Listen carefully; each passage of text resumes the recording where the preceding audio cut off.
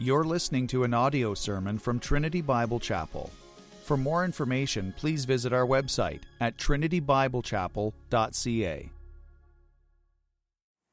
Exodus 20, verse 1.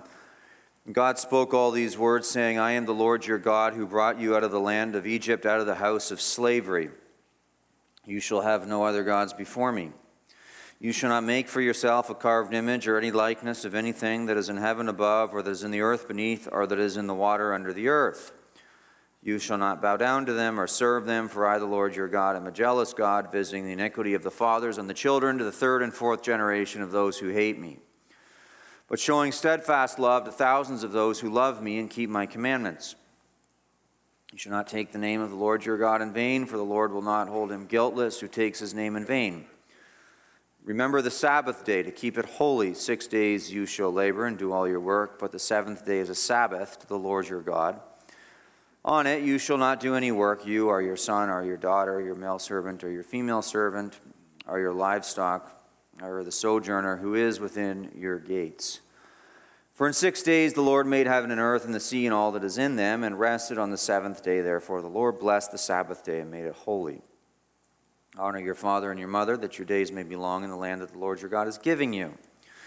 You shall not murder, you shall not commit adultery, you shall not steal, you shall not bear false witness against your neighbor, you shall not covet your neighbor's house, you shall not covet your neighbor's wife, or his male servant, or his female servant, or his ox, or his donkey, or anything that is your neighbor's. Now all the people saw the thunder and the flashes of lightning and the sound of the trumpet and the mountain smoking. The people were afraid and trembled, and they stood far off and said to Moses, You speak to us, and we will listen, but do not let God speak to us, lest we die. Moses said to the people, Do not fear, for God has come to test you, that the fear of him may be before you, and you may not sin. The people stood far off while Moses drew near to the thick darkness where God was. Please bow with me for a word of prayer. Father in heaven, how we thank you for your law, which is a light unto our path, and we pray that you'd forgive us our sins, that you would sanctify your church through the reading and preaching of your word, and that you would please save sinners today. We pray that the hearing and the preaching of the word would both be anointed by the power of your Holy Spirit. It's in Christ's name we pray. Amen. So I'm in this series on the Ten Commandments. We wrapped up the seventh commandment last week. And someone reminded me after the service that I finished the seventh commandment, and I did 7 sermons on the seventh commandment, and I had 7 points in my last sermon on the seventh commandment. So we completed the seventh commandment last week. Well, we're in the 8th commandment today, and the 10 commandments are the natural law of God. They're the constitution of reality. So, in an ethical and moral sense, if you want to live within reality, you live by obeying the Ten Commandments. They teach you how to live within the context of God's moral realm.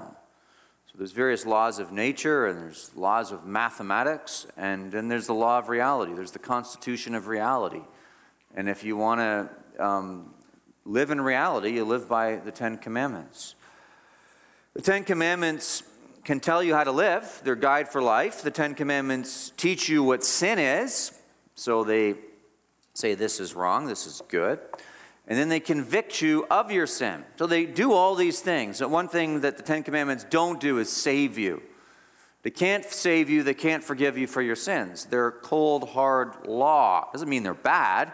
We're bad. That's the problem. But it does mean that they're inflexible, and they're not going to save you. And so as you come under the conviction of sin, as the Ten Commandments are preached, your only hope for salvation is Jesus Christ, the only Savior. So as the law of God needles around in your heart and points out areas of your life that must change and that are in rebellion and not in conformity to God's law, you must repent and you must run to Jesus immediately. Go to Jesus for the forgiveness of your sins. He's the only one who can save you from the judgment that you deserve for your sins, which are the violation of God's law. Like I said, Today we are in the 8th commandment. You shall not steal. Verse 15 of Exodus chapter 20. You shall not steal. And I plan to spend 2 weeks on the 8th commandment. I'm going to talk today, I'm going to give you a general overview of the 8th commandment. And then next time I preach, which will be sometime after Christmas, I want to talk about how this applies on a very personal level with wealth management of your personal finances. But today I'm giving you an overview. And so here's what I'm going to do. As I talk about the 8th commandment, you shall not steal, I'm going to ask 3 questions. 1, 2, 3. And attempt to answer them. 1, what is theft? That's the first thing I'm going to ask. 2, why is it sin? And 3, how does this apply in the various spheres of life? What is theft? Why is it sin? And how does this apply in the various spheres of life? That's what I'm asking today. So let's get right into this. And let me first ask the question and answer it, attempt to answer it. What is theft? This is what the 8th commandment forbids. It forbids stealing. You shall not steal. So what's that mean? What does it mean to steal something? Well, very basically, it's to deceive, to carry away secretly. So there's different ways you can steal things from people, and one of the ways is you can deceive people. Another way is you can carry things away, take things from people secretly, and another way is you can use force, armed robbery, to take something from someone. But it's to take something away from someone without their permission, essentially. John Gill defined it helpfully. He said, to take away another man's property by force or fraud, without the knowledge and against the will of the owner thereof. So there again we see it. There's different ways to steal: force, fraud, against their knowledge. And so this hits at several aspects. Edward Fisher said of this commandment, he didn't just apply it the negative, the prohibition, but he applied it to the positive commandment, which we'll get into in a minute. He says, that is, thou shalt by no unlawful way or means hurt or hinder the wealth and outward estate of either thyself or others. So I think that's really important. So just as you can commit murder against yourself and self-murder or suicide, you can steal from yourself by squandering your wealth. And so it's not just forbidding you from taking money away from somebody else, but it's forbidding you from loosely squandering your own assets. And an affirmative part included is the words, but thou shalt by all good means preserve and further both. So there's your positive aspect. Because remember what I've said, as we'll get into in a moment, that what the commandment forbids, it demands the opposite good. So, if you're forbidden from taking another's asset, and you're forbidden from squandering your own asset, then you're commanded to contribute to the multiplication of another's assets and of your own assets. So both are there. You're supposed to learn, actually, as Jesus talked about in the parable of the talents, how to multiply assets so that as you invest, the assets naturally multiply. So this is what theft is. It's not just, it's primarily in this commandment, it's a prohibition. This is where it applies to civil law. It's a prohibition of theft from another person through fraud or deceit, or through doing it right under their nose or by force. It's prohibiting that. But then, positively speaking, it's commanding you to protect your own wealth. It's commanding you to protect the wealth of another. It's commanding you to be generous, and it's commanding you to multiply your own wealth and contribute to the multiplication of the wealth of other people. And so these are things that I think need to be retaught generation by generation, and perhaps have been lost to some degree because the dearth of preaching on the 10 Commandments. We really do need more preaching on the 10 Commandments, and this silence on them has not been to our advantage, but has been to our shame. So that's what theft is. I've talked about what theft is. Now let me talk about why it's sin. Why is theft sinful? Why is it sin to steal something? What's the first principle of the 8th commandment? Why is this so wrong? And the first principle of the eighth commandment is this, and that is that God owns everything. Everything is his. So Psalm 50, verse 10 and 11, for example, says, "For every beast of the forest is mine, the cattle on 1,000 hills. I know all the birds of the hills, and all that moves in the field is mine." That's God. God owns absolutely everything. In fact, other parts of Scripture says, "The earth is the Lord's, and the fullness thereof." So we start with this foundational principle as we're building towards how we get to this commandment, "You shall not steal." We start with this foundational principle that everything that is God's. He created it. He sustains it. It's all kept together by the power of his might. Everything that is God's. So that's where we start. And then we move to this next principle, and that is that God has created man to be the managers or the stewards of his assets. So you start with this one principle, everything is God's. And then this next principle is God has delegated authority and responsibility to manage and steward his assets to us as individuals and families. So you are a manager of God's assets. God's given you gifts, God's given you abilities, God's given you wealth, and that's what you're supposed to manage. Giving you property, perhaps. You're God's asset wealth manager. Everything that you have is God's, and he's given it to you to manage. And then so what we say is, as we go from those two principles, everything is God's, then he gives to us to manage. He has allotted to us, he's given to us, each a different portion.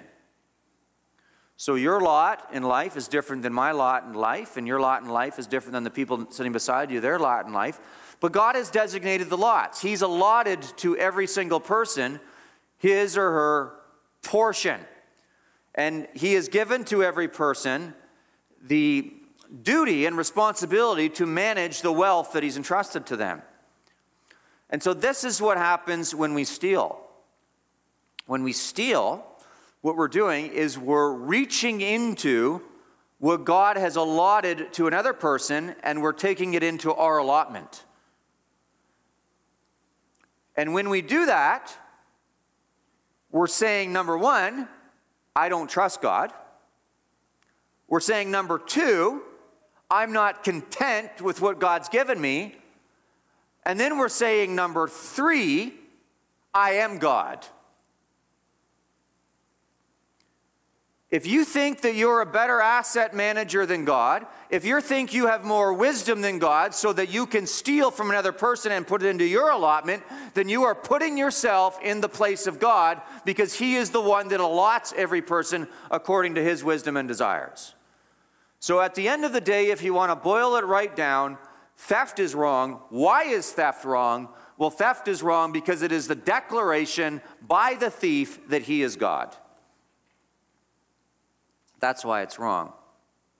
It's sin. Let's tease this out a little bit more. Why is it sin? Well, I just shared with you why it's sin. But I'm going to get into this a little deeper. The eighth commandment is God's economic policy. So we're going to get a little political today. It's going to apply on the political level and the personal level. But it is God's economic policy for all spheres of life. The eighth commandment is the first principle of economic policy for your domestic wealth management in your home. It's the first principle for the church on how the church ought to manage money. It's the first principle for the government on how the government ought to manage money.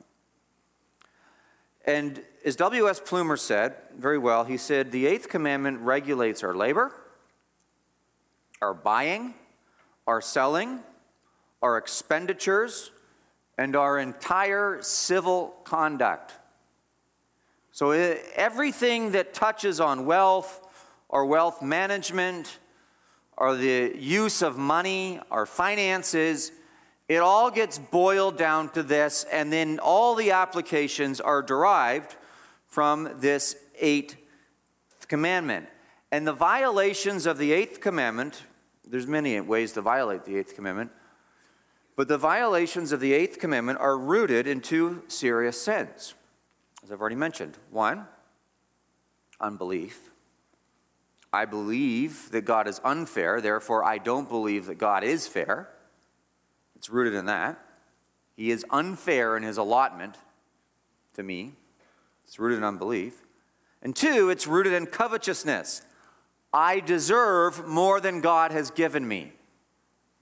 So it's rooted in those two heart desires, those two sins of the heart. One, unbelief. I don't believe that God is fair. I don't believe that God knows what he's doing. And two, covetousness. I deserve more than what God has allotted to me. Unbelief and covetousness. And fundamentally, theft is the violation of God's allotted order. This, I'll talk about, applies to you, how you manage your own money. And it furthermore, and this is, I think, we lack teaching in our generation on both aspects, it pertains to how governments ought to manage their money. Let's talk about socially for a minute, society. Free enterprise and ethical capitalism are grounded in the eighth commandment.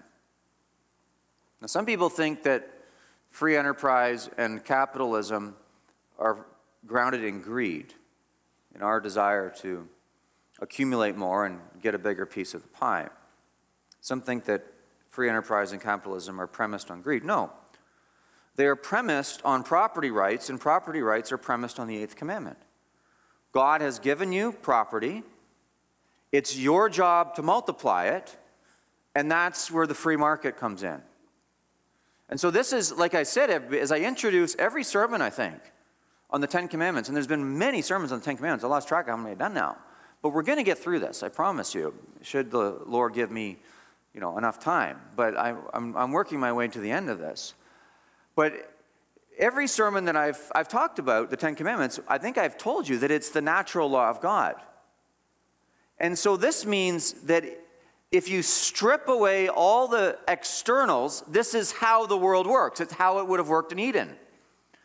So if Adam and Eve, before they sinned, were to have children, and they were to have children, and they all lived in Eden, and there was no sin, they would have eventually multiplied their resources. They would have developed farms and animal husbandry, and they would have extracted gold from the ground, and they would have developed infrastructure and economy, all without sin. And so the free market is a market that is rooted in the Garden of Eden. And the eighth commandment is derived from our natural state within the Garden of Eden. So capitalism and free enterprise are the natural order, the constitution of reality. Now, some people think that when I say capitalism, what you think I'm saying is not what I'm saying. Because I prefaced it by saying ethical capitalism. Use the adjective. It's ethical. And I talk about the free markets. So what we see a lot of today is not necessarily scriptural capitalism. It's not always ethical, and it's not always a free market capitalism. It's not always ethical, and that much of capitalism today is predatory. So, for example, the sale of marijuana. Well, that's a predatory industry. It's not ethical. Or the manufacturing and sale of pornography. That's a predatory industry.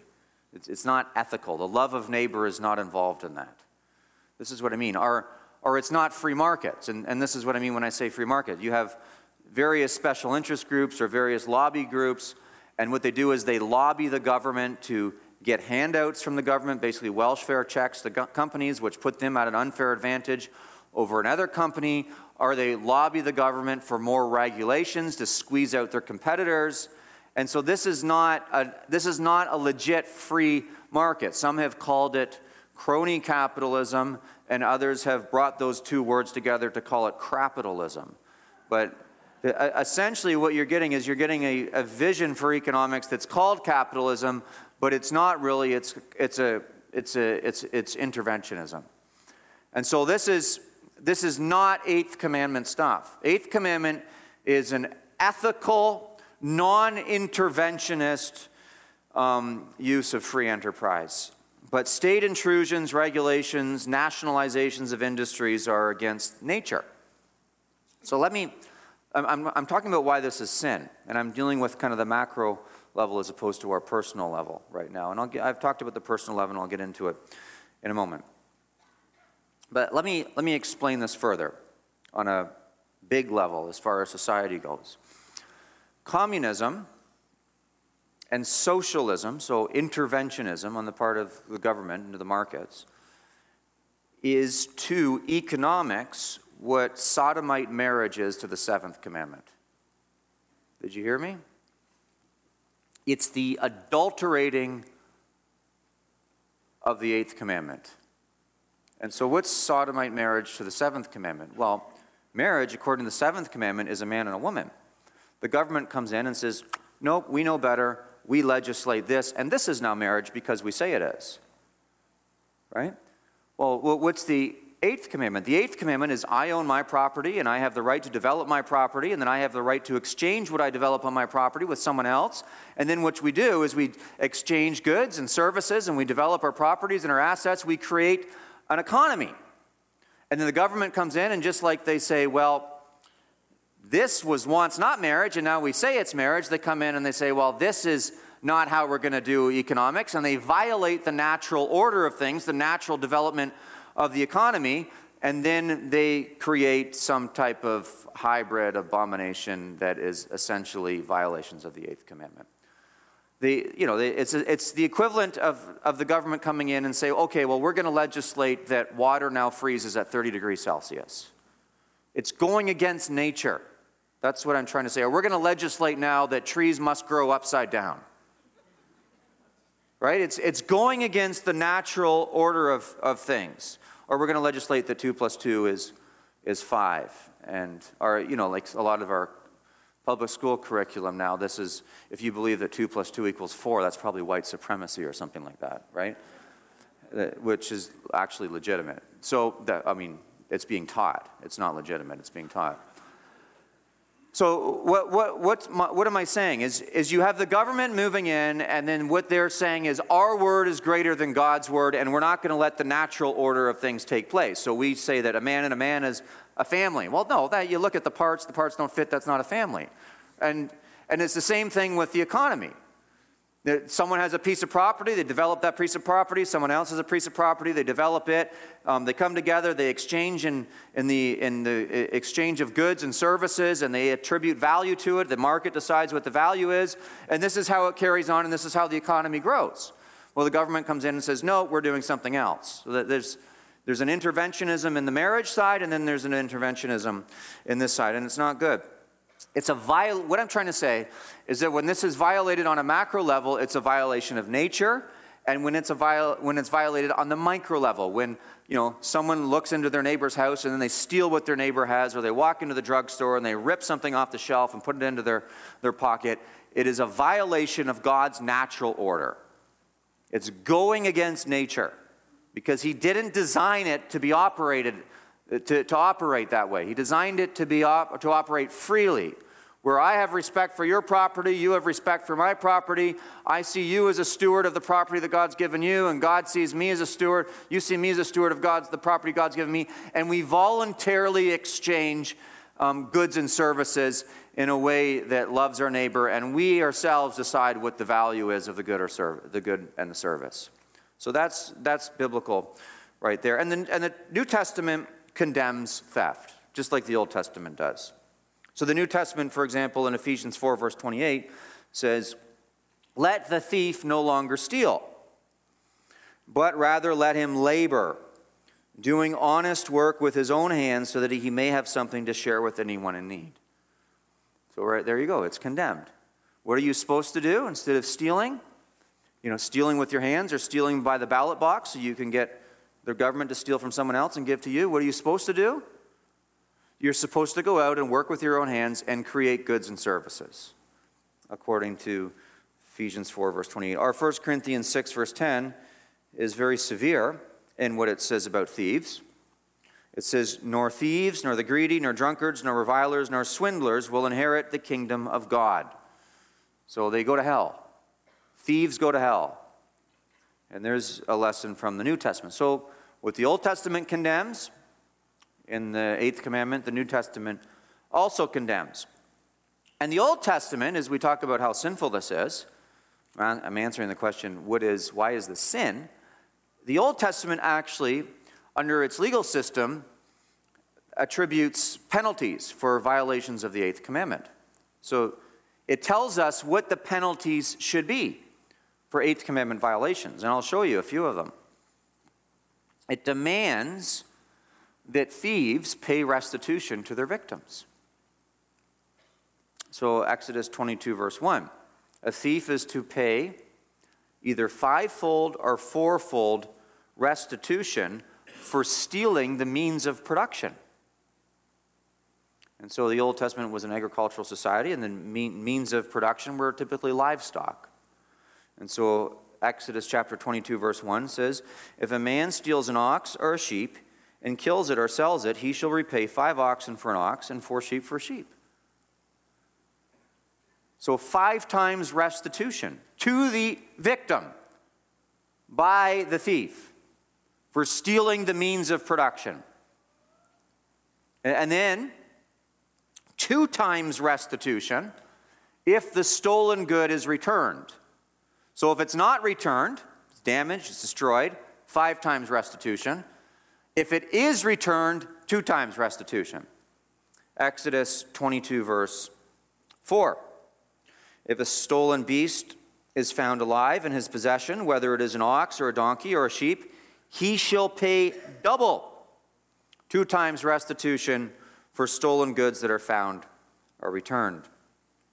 And then just restitution for damaged goods that are borrowed. 22 verse 14. If a man borrows anything of his neighbor and it is injured or dies, the owner not being with it, he shall make full restitution. You borrow your neighbor's chainsaw and you break it, you owe him a chainsaw. Right? That's how it goes. And so we have this system that's in place because this is why stealing is so bad.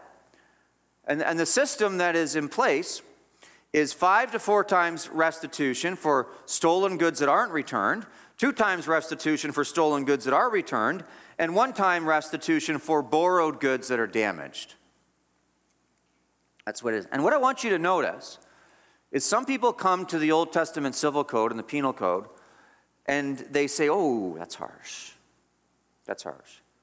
But one of the things that I've been trying to point out to you as I've gone through this series is that the Old Testament penal code makes much more sense than what we live under. Much more sense. Because if I go to you and I steal something from you, I steal your car, okay? I steal your car, and I get caught stealing your car. First of all, if they catch me. But if I get caught stealing your car, then I'm going to go to court, and I get convicted. What's going to be my penalty? I'm going to go to jail, and you're going to pay for me to do nothing in jail. How much sense does this make? Right? That this is how it goes. Or say I get caught, and I got to put up the parole or whatever it is, and I want to get out of jail while I'm in my holding cell. Who does the fine go to? It doesn't go to you. It goes to the government, because the government now considers itself the offended party as opposed to the victim being the offended party. And so under the Old Testament penal code, what happens is, as opposed to, me getting caught for stealing your car and me going to jail, and now you're basically my slave because at the government's gunpoint, you got to pay for me to live in jail. What happens under the Old Testament penal code is if I get caught, I now owe you 4 or 5-fold of what I took from you. And if I can't afford 4 or 5-fold what I took from you, I now become your slave for 6 to 7 years. Indentured servitude. Does that not make more sense to you than what we're dealing with right now? A lot more sense. Because this is the wisdom of God and the meting out of God's justice. But what happens is the government has this jail system that makes victims out of victims. And essentially what you do is you become the slave of a guy who sits in jail and is unproductive. His food is paid for, his heat is paid for, his hydro is paid for, his clothing is paid for. Everything's paid for. And who's paying for it? You at the gunpoint of the government, so now you're essentially his slave. As opposed to the other way around, where he's got to pay 5 or 4-fold, and if he doesn't pay 5 or 4-fold, he's now your slave for 6 to 7 years, and he's actually productive, as opposed to sitting away in a jail cell and being unproductive. So this is the Old Testament penal system. And it's a biblical system, and the thieves in this instance are to work for the victims. In our system, the victims work for the thieves. Both testaments condemn the activity. Both testaments condemn the activity of stealing. And stealing is wrong because what we are saying is, I believe that God is not fair in what he gave me.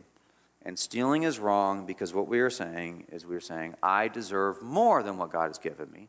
And stealing is wrong because what we are doing is we are saying, because I don't believe God is fair in what he gave me, and because I think I deserve more than what God gave me, I'm going to put myself in the place of God and take what God didn't give me. That's why stealing is wrong. So I've answered the question, what is stealing? Then I've answered the question, why is it sin? And now thirdly, I'm going to answer the question, how does this apply? And now I'm just taking the shotgun approach to this. And there's just a whole bunch of applications. Some of it will fit together and some of it won't. Consider it a little bit like the book of Proverbs. How does this apply? And there's going to be a whole smorgasbord of applications here. And one of the first applications that I want to do as I ask the question, how does this apply, is I want to go with one of the rules of interpreting the Ten Commandments that we learned early on. I showed you from Scripture and I gave you some quotes. And one of the rules as we interpret the Ten Commandments is that each commandment is a heading. And it is a heading for a category.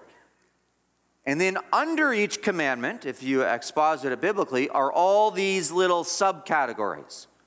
So the heading, do not steal, is the big bold heading, and then there's all kinds of other sins that fall under that heading. So as Edward Fisher helpfully said many years ago, he says, under one good action commanded, or one evil action forbidden, all the same kind or nature are comprehended. Everything like is also forbidden, and everything like is also commanded, depending on whether it's forbidden or commanded. So this is, do not steal, is a heading for all kinds of little subheadings. So let's go through some of those subheadings. Shoplifting, subheading. Armed robbery, subheading. Fraud, subheading. This is all within the realm of the Eighth Commandment. How about removing landmarks? Boundaries. And so this was a big problem in the Old Testament. So you've got your property, your neighbor has his property. When your neighbor's not looking, you slowly move the fence over an inch every year. Or then they would have stones or whatever. Now, you could do this if you wanted to be really tricky with your neighbor. The governments do this when they invade land. They steal land from other countries. But removing landmarks. The Eighth Commandment, according to Scripture, it doesn't just include the stealing of goods, but it also includes the stealing of people. So man-stealing, kidnapping, is forbidden by the Eighth Commandment. So the transatlantic slave trade, thank God it was put an end to 175 years ago by the Victorians. But that was a violation of the Eighth Commandment. People were stolen and they were sold. Present day context, human trafficking for the sake of prostitution or manufacturing pornography is becoming an increasingly big problem. Well, this is an Eighth Commandment violation. But there's a difference when it comes between the thievery or the stealing of goods and the stealing of people. Because when it comes to the stealing of goods, you repay 4 to 5 times. But when it comes to the stealing of people, it's the death penalty, according to the Scriptures. So Exodus 21 verse 6 says, 21 verse 16 says, whoever steals a man and sells him, and anyone found in possession of him shall be put to death. Man stealing is a capital crime, and it falls under the rubric of the Eighth Commandment. Using false balances. is eighth commandment violation. So sometimes people, they make false claims about a product. We went to buy a car a little while ago. We didn't buy it, but we went to buy a car, and you compared the odometer in the vehicle with what the Carfax statement said, and it was pretty clear that the guy had somehow jerry-rigged the odometer within the vehicle so it wasn't matching up with what the Carfax statement says. Well, there's a false balance. He's being deceitful about the product that he's selling. So if you're involved in sales, maybe that's the industry that you're in, or if you're just selling something on Kijiji or Facebook Marketplace, and you're intentionally deceiving and leading someone on about the product that you're selling, you're a thief. It's a false scale or balance. You're offsetting the price to increase your earnings, but you're doing it with dishonesty. You're dishonest, lying about defects in a product. And it's not just people that do this on an individual level, but governments do this. How does the government do this, you might ask? Well, in order to service their debt load, they print money. They have fancy terms for it, like quantitative easing. But in order to service their debt load, they print money. And so when they print money, what does that do to the value of the money that you and I have saved in our bank account? Inflation. And so the value of our money goes down. And so by them printing money, they're devaluing the currency, which means they're devaluing their debt load. And because they're printing money, they can pay off their debt load. But at whose expense are they doing it? Our expense. Because one of the reasons we're dealing with inflationary pricing right now is all the money that was printed during the lockdowns to service all of these government handouts. Well, this is theft. It's theft. Just because it's done by the government doesn't mean it's right. It's absolute theft. And essentially what they're doing is they're participating on the large scale in legalized counterfeiting. That's essentially what the government is doing. And they are operating with unjust balances. And if I wanted, no, I'm not going to get into that. But, well, if I wanted to go off on the gold standard, I would, but I'm not going to get into that. But vandalism would be a violation of the eighth commandment. All right? Because what you're doing is you're destroying another person's property and you're devaluing it. Lobbying government to strangle competitors with regulation. There's a violation because what you're doing is now you're lobbying the government and you're using your force as a citizen in order to kind of get in the government's ear and the official's ear in order to strangle your competitors with various regulations that give you an unfair advantage. So it's not a level playing field anymore. I would consider minimum wages to be something like this. What's the minimum wage do? Well, it just makes hamburgers more expensive at McDonald's. And then what else does it do? Well, it devalues the people who are higher earners than minimum wage. So it actually inflates the pricing now. And so everyone ends up paying more and earning less, except for the people who are making minimum wage, but most of them end up being laid off because companies can't afford them, and they replace them with machinery or computers. And they say, well, we're going to be really generous, and we're going to increase minimum wage this year to what, $17 an hour? Well, if you really wanted to be generous, why don't you increase minimum wage to $1 million an hour? Then we'd all be millionaires. The reality is because the companies can't afford it. Well, how do you know they can afford $17 an hour? You have to be able, it's the market that has to decide what a person's hourly wage is worth. And if you don't like making an hourly wage at minimum wage or whatever the wage is that they're ascribing to the time that you sell, then learn some skills, which we'll talk about soon in this sermon. But it's your job as someone whose responsibility is to market your own or to multiply your own wealth. It's your job to learn skills and industry and discipline and so on. But, various job quotas that the government's bringing in now and, it's all nonsense and it's all interventionism that is stealing. It's legalized stealing. That's all it is. It's still an eighth commandment violation. Now, I've talked about this application of God's law, so I just talked about the heading. So this eighth commandment is a heading, and then there's all these little subheadings. Well, let's talk about another way to apply God's law. And as Edward Fisher said, and I've reminded you many times, where evil is forbidden, the contrary good is commanded. We've talked about this. I've already talked about this in the sermon. So if the commandment is you shall not steal, well, what's the opposite good that's commanded? Well, the opposite good that's commanded is you shall be diligent in your work and craftsmanship. In your work and in your craftsmanship, you shall be diligent.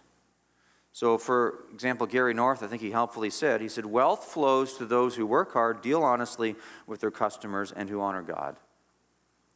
And some of you have experienced that. You've worked hard, you've dealt honestly with your customers, and you've honored God. And over time, slowly, what happens? Wealth flows to you. And it comes your way as you do these things. You develop skill, you develop industry, you develop craftsmanship, you develop a reputation as an honest person, and then eventually, slowly over time, the wealth flows your way, just like water flows downhill. Proverbs 10 verse 4 talks about this. It says, a slack hand causes poverty, but the hand of the diligent makes rich. So you're not supposed to steal, but what are you supposed to do? You're supposed to work hard, use industry and enterprise to acquire wealth. Multiply your resources. Multiply your wealth. Proverbs 22 verse 29 similarly says, do you see a man skillful in his work? He will stand before kings. He will not stand before obscure men. And so one of the things that my dad taught me many times, as he said to me, he said, if you work hard and you develop your skill, over time you will be rewarded. Eventually someone will recognize it and you will be rewarded. And that's exactly what the Proverbs are saying. You develop your skill and you work hard over time, eventually your skill and your effort will be rewarded. That's how it goes. You develop skill, craftsmanship, and industry. And in fact, I don't think the Bible commands entrepreneurship, but I think it commends it. In that I think it's a very positive thing to do as you consider what the Scriptures teach. The positive thing to do, entrepreneurial ventures. And I think it's a blessing. There's many of you in a church this size who are entrepreneurs or who have stepped out on your own even in the last few years, and you've hung your own shingle, and you have decided that you're going to put these little passages in the Bible to the test. Is it true that diligence and discipline and craftsmanship and honesty and hard work, when you put those things together, is it true that over time wealth starts to multiply? And typically it is. It doesn't mean you will excel in every entrepreneurial venture, but eventually as you try and as you learn and as you figure out what your gifts are, that's typically what will happen. And I think in a church this size where there's so many people that know each other, so many think the same way as having a biblical worldview, I think it gives you an added advantage to pursue entrepreneurship. But either way, whether you pursue it or not, you should be figuring out how to multiply your wealth, not hiding your wealth and not squandering your wealth, but multiplying your wealth. That's the positive side of the prohibition. The prohibition is don't steal, which means don't steal from other people. And then you could say don't squander what you have. And then the positive side would be to take care of what you have, and not just take care of what you have, but to honestly multiply what you have. And how do you multiply what you have? Skill, craftsmanship, ingenuity, and self-discipline. And so, according to the parable of the talents, if your wealth is actually God's, which it is, God expects you to multiply it. He expects you to use your wealth and abilities to multiply things. And this is the way the world works. Healthy things multiply. It's a miracle. This is the miracle of the economy. People think the economy grows if the government does things. No, the economy grows if the government backs off. The economy is like an apple tree. If I spend a little bit of money on a little apple tree, a little seedling, and I put it in my yard, then all of a sudden, after a few years, what happens? That apple tree starts to produce hundreds of apples, eventually.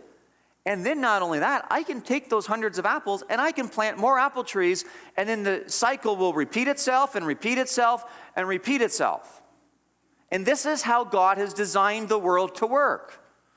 Is that healthy things and healthy efforts and healthy practices will eventually, over time, receive the blessing of God as you learn to be fruitful. And God blesses what you sow. He blesses you with what you reap. This is God's plan for the economy, and this is it. And so if the commandment commands, remember what I said, it tells you don't steal, then that means it commands you to accumulate wealth and work hard. Well, that means that it prohibits you from being lazy. The prohibition is there against laziness. And so the condemnation, the Bible is very strong against laziness. We're not strong enough against laziness in our culture, and I don't think we're strong enough against it in the church either. But there should be no tolerance. Lazy people are a burden to not only themselves, but to society. They are a drain. They're a scourge. They take away from the community. And Proverbs talks about that. Proverbs 10:26 says, like vinegar to the teeth and smoke to the eyes, so is the sluggard to those who send him. So lazy people, sluggards, aren't just a burden to themselves, but they're a pain to everyone.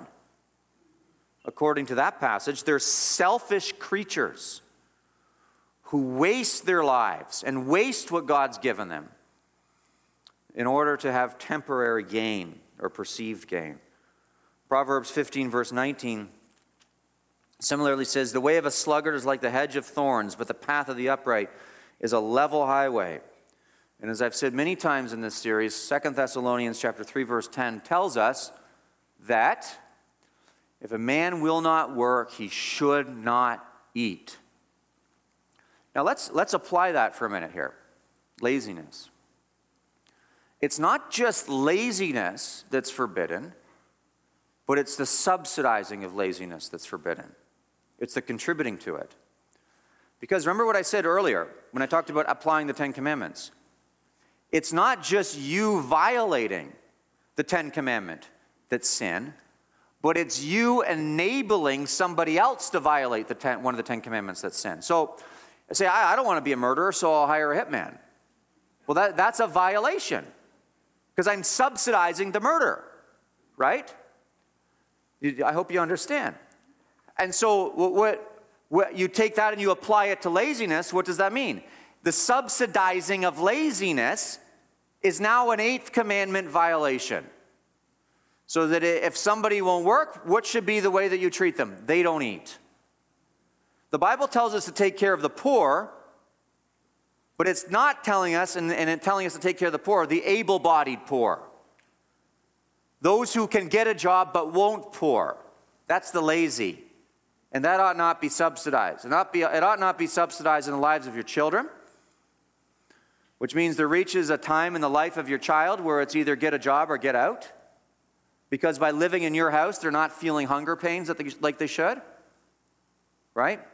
But it applies on a big level to society, which means a lot of these welfare programs or government handout programs are the protection of so-called homeless camps, where people, most of them that are living in them are not there because they can't work. They're there because they're addicted to drugs and they don't want to work.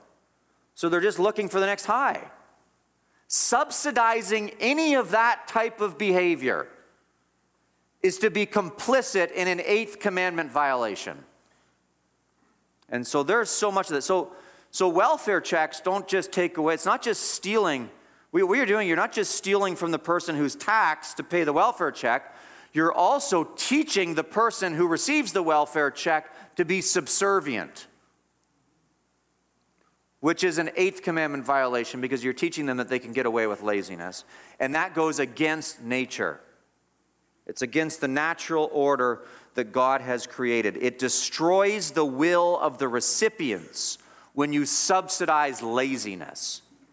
It destroys their will so that you are teaching them that it is good and natural to live in an unnatural state.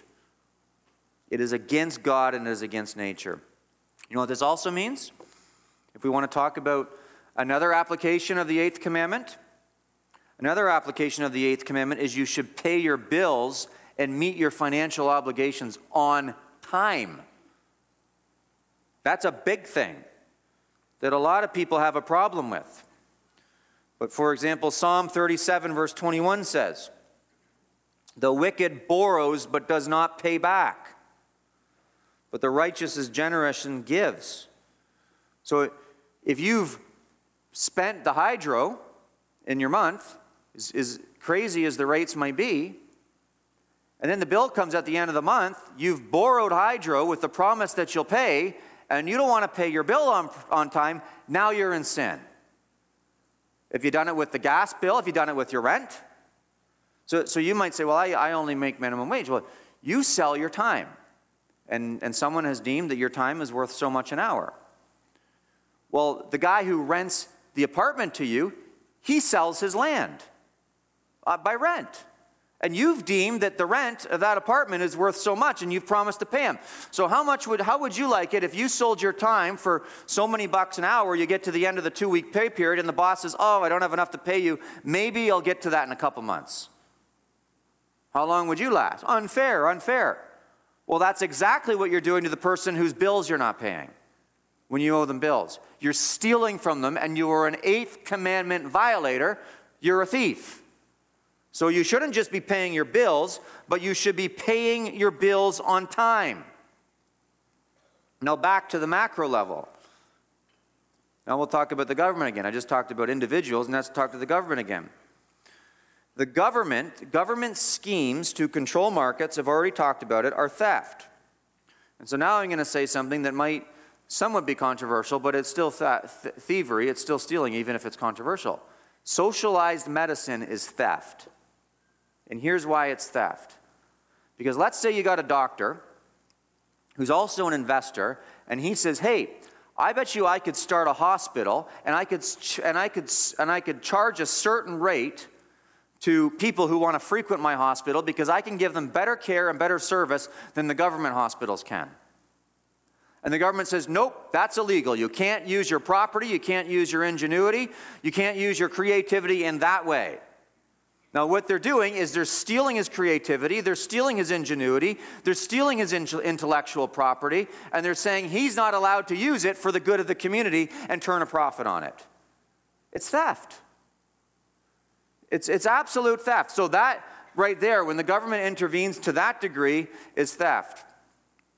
Various caps on the market, various quota systems, various price fixing, organized labor can all fall within this category. And I realize we live in an imperfect world, and some have invested in this, and some have built their careers on this. I'm not saying you're necessarily involved in being a thief, but what I am saying is that the governments that brought this in and the people that originally lobbied for these programs, their perspective was off, and they weren't operating within the context of God's moral reality. And because of those shaky foundations, we end up with more problems and more problems and more problems, because these industries are dependent upon what? Something that is unnatural but is created in midair by the government. Now, I got a few more points of application, so bear with me. But to prove it, I want to just point out 1 Kings chapter 21 as I talk about government intervention. In 1 Kings chapter 21, King Ahab wanted to buy Naboth's vineyard. He essentially wanted to nationalize the vineyard, you could say maybe. Maybe that's a stretch, but he wanted to buy the vineyard. And he wanted to use his power as the king to buy the vineyard from Naboth. And he offered Naboth, the Bible tells us, fair market value for the property. He was trying to expropriate the land, in other words, with fair market value. And Naboth said, no, I will not do it. I'm not doing it. In that story, it was the king that was wrong and not Naboth. So anytime the government, even if they use fair market value and they try to give it to you for fair market value, and then they expropriate the asset from you by force of the law, that's theft. They're doing this right now with the gun laws. So, well, how are they doing it with the gun laws? Well, what they're doing is someone owns a gun, and the government says, oh, that gun was legal, now it's illegal. And so we've made it illegal, not because we just said it's scary looking and now it's illegal, right? And so now it's illegal, and so what we're going to do, because we're so benevolent as a government, because your gun is illegal, we're going to expropriate that gun from you. We'll give you fair market value for it, and you've got to sell it to us, but we're going to force you to sell it to us. We're going to force you to sell your guns to us at gunpoint. Because if you don't sell your guns to us, policemen with guns are going to show up on your door so that you sell your guns to us. That's theft. Because you didn't agree to that. You didn't buy that so that you say, well, I want to sell that to the government one day. No, you bought it because you wanted to use it for whatever you wanted to use it for. Okay? And so it's theft. It's interesting that Gideon, what did he do? He hid his wheat from the government in a wine press. That's how bad the government was in his day. He had to hide the production of his land within the vat of a wine press so that the government wouldn't steal his wheat, which tells me that there's limits to taxation. Well, we can talk about those limits another time, but there are limits to taxation whereby Gideon is justified to hide his material assets from a government that's trying to tyrannically tax him of it. I'd say the lockdowns fall into this category. The churches that advocated for the lockdown, I've tried to show you through this series how every commandment is applicable to the lockdowns. And the churches that advocated for lockdowns were churches that were in violation of not 1, not 2, not 3, but all 10 commandments. How do they violate the 8th commandment? Well, communism is when the government steals your property so that it can benefit somebody else's wealth. The lockdowns were when the government stole people's property so they can benefit people's health. It was a form of communism. The government moved in. They say, we're going to control your business. We're going to control your assets. You're not allowed to do this with your assets. And we're going to do it for the benefit of somebody else's health. It wasn't, they say it was for the love of neighbor. But they used an unlawful amount of control in order to do it, despite what the courts say. So this forbids, I should talk about taxation a little bit, but not a lot. I don't want to because I've mentioned it before. But our taxation system is theft. You're taxed on sales tax, you're taxed on property tax, you're taxed on income tax, you're taxed on corporate tax, you're taxed on capital gains tax. You're taxed on when if you're taxed on when you die and you want to leave your assets to your kids, there's fees to pay. As if the government has ownership over your property, has ownership over your income, has ownership over the sales of material goods or ideas or whatever. They see this when they fix a tax to something, what they're doing is they're declaring ownership. I own that. I have the right to regulate that. That's not your property that you live on. You have to pay property tax on your property, and you've got to get our permission to build on your own property and use your property to do what you want with it. All of this is theft. Every little bit of it is theft. And you want to point, fingers at people who are thieves and everything else. The biggest thieves in this entire country are the pirates that run the government. It's piracy. You say, well, Romans 13 and all these other passages in the Bible says the government has the right to tax. Yes, they have the right to tax. Absolutely, they have the right to tax. But that right is limited. Because if you came to me and you said, well, the government has the right to tax me at a 99.99% tax rate, is that okay? No, there's a limitation. And so if you look at the Old Testament tax code, they're paying between 20 and 30% on a head tax for their income. There's a head tax, and then maybe there's a 20 to 30%. There's not property tax. There's not sales tax. There's not varying tax rates depending on your income. It's a fixed 20 to 30% tax rate, and God himself demands for a tithe 10%. And so a government that's going above and beyond what it's been regulated by God to do is a government that's declaring itself to be God. So anyway, I've talked about political issues. I've talked about personal issues. And what I want to bring this down to is that what the 8th commandment means on a very personal level, it's supposed to govern the affections of your heart. This is really the personal application. It's to govern the affections of your heart. What is the problem? What is the basic problem with everything that's going on as I talk about all of these aspects of people being thieves? High places, low places. We had an outdoor service here a few years ago in the parking lot, and someone tried to steal a bike in the parking lot that drove by on the road. There was a bike out here on someone's vehicle, and Mike came to me and said, someone tried to steal a bike. I said, well, report it to the police. Police come by, and they're basically like, why would you tell us? You're wasting our time. That's how common petty theft is. It's a waste of time to report it to the police. What's the problem with all of this? Well, the problem is people don't have rightly ordered affections in their hearts. Their hearts are off. And so this is a call, the 8th commandment, you know what it is? It's a call to enjoy what God's given you. And 1 Timothy 6, verse 17 says that. I'll show you. You should enjoy it. And it says, specifically, 1 Timothy 6, verse 17, is for the rich in this present age, charge them not to be haughty, nor to set their hopes on the uncertainty of riches. So rich people shouldn't be haughty. They shouldn't set their hopes on riches, but on God, who what? Who provides us with everything to enjoy. Why has God given you money? Well, there's many reasons God's given you money, but one of the reasons he's given you money is so that you enjoy it.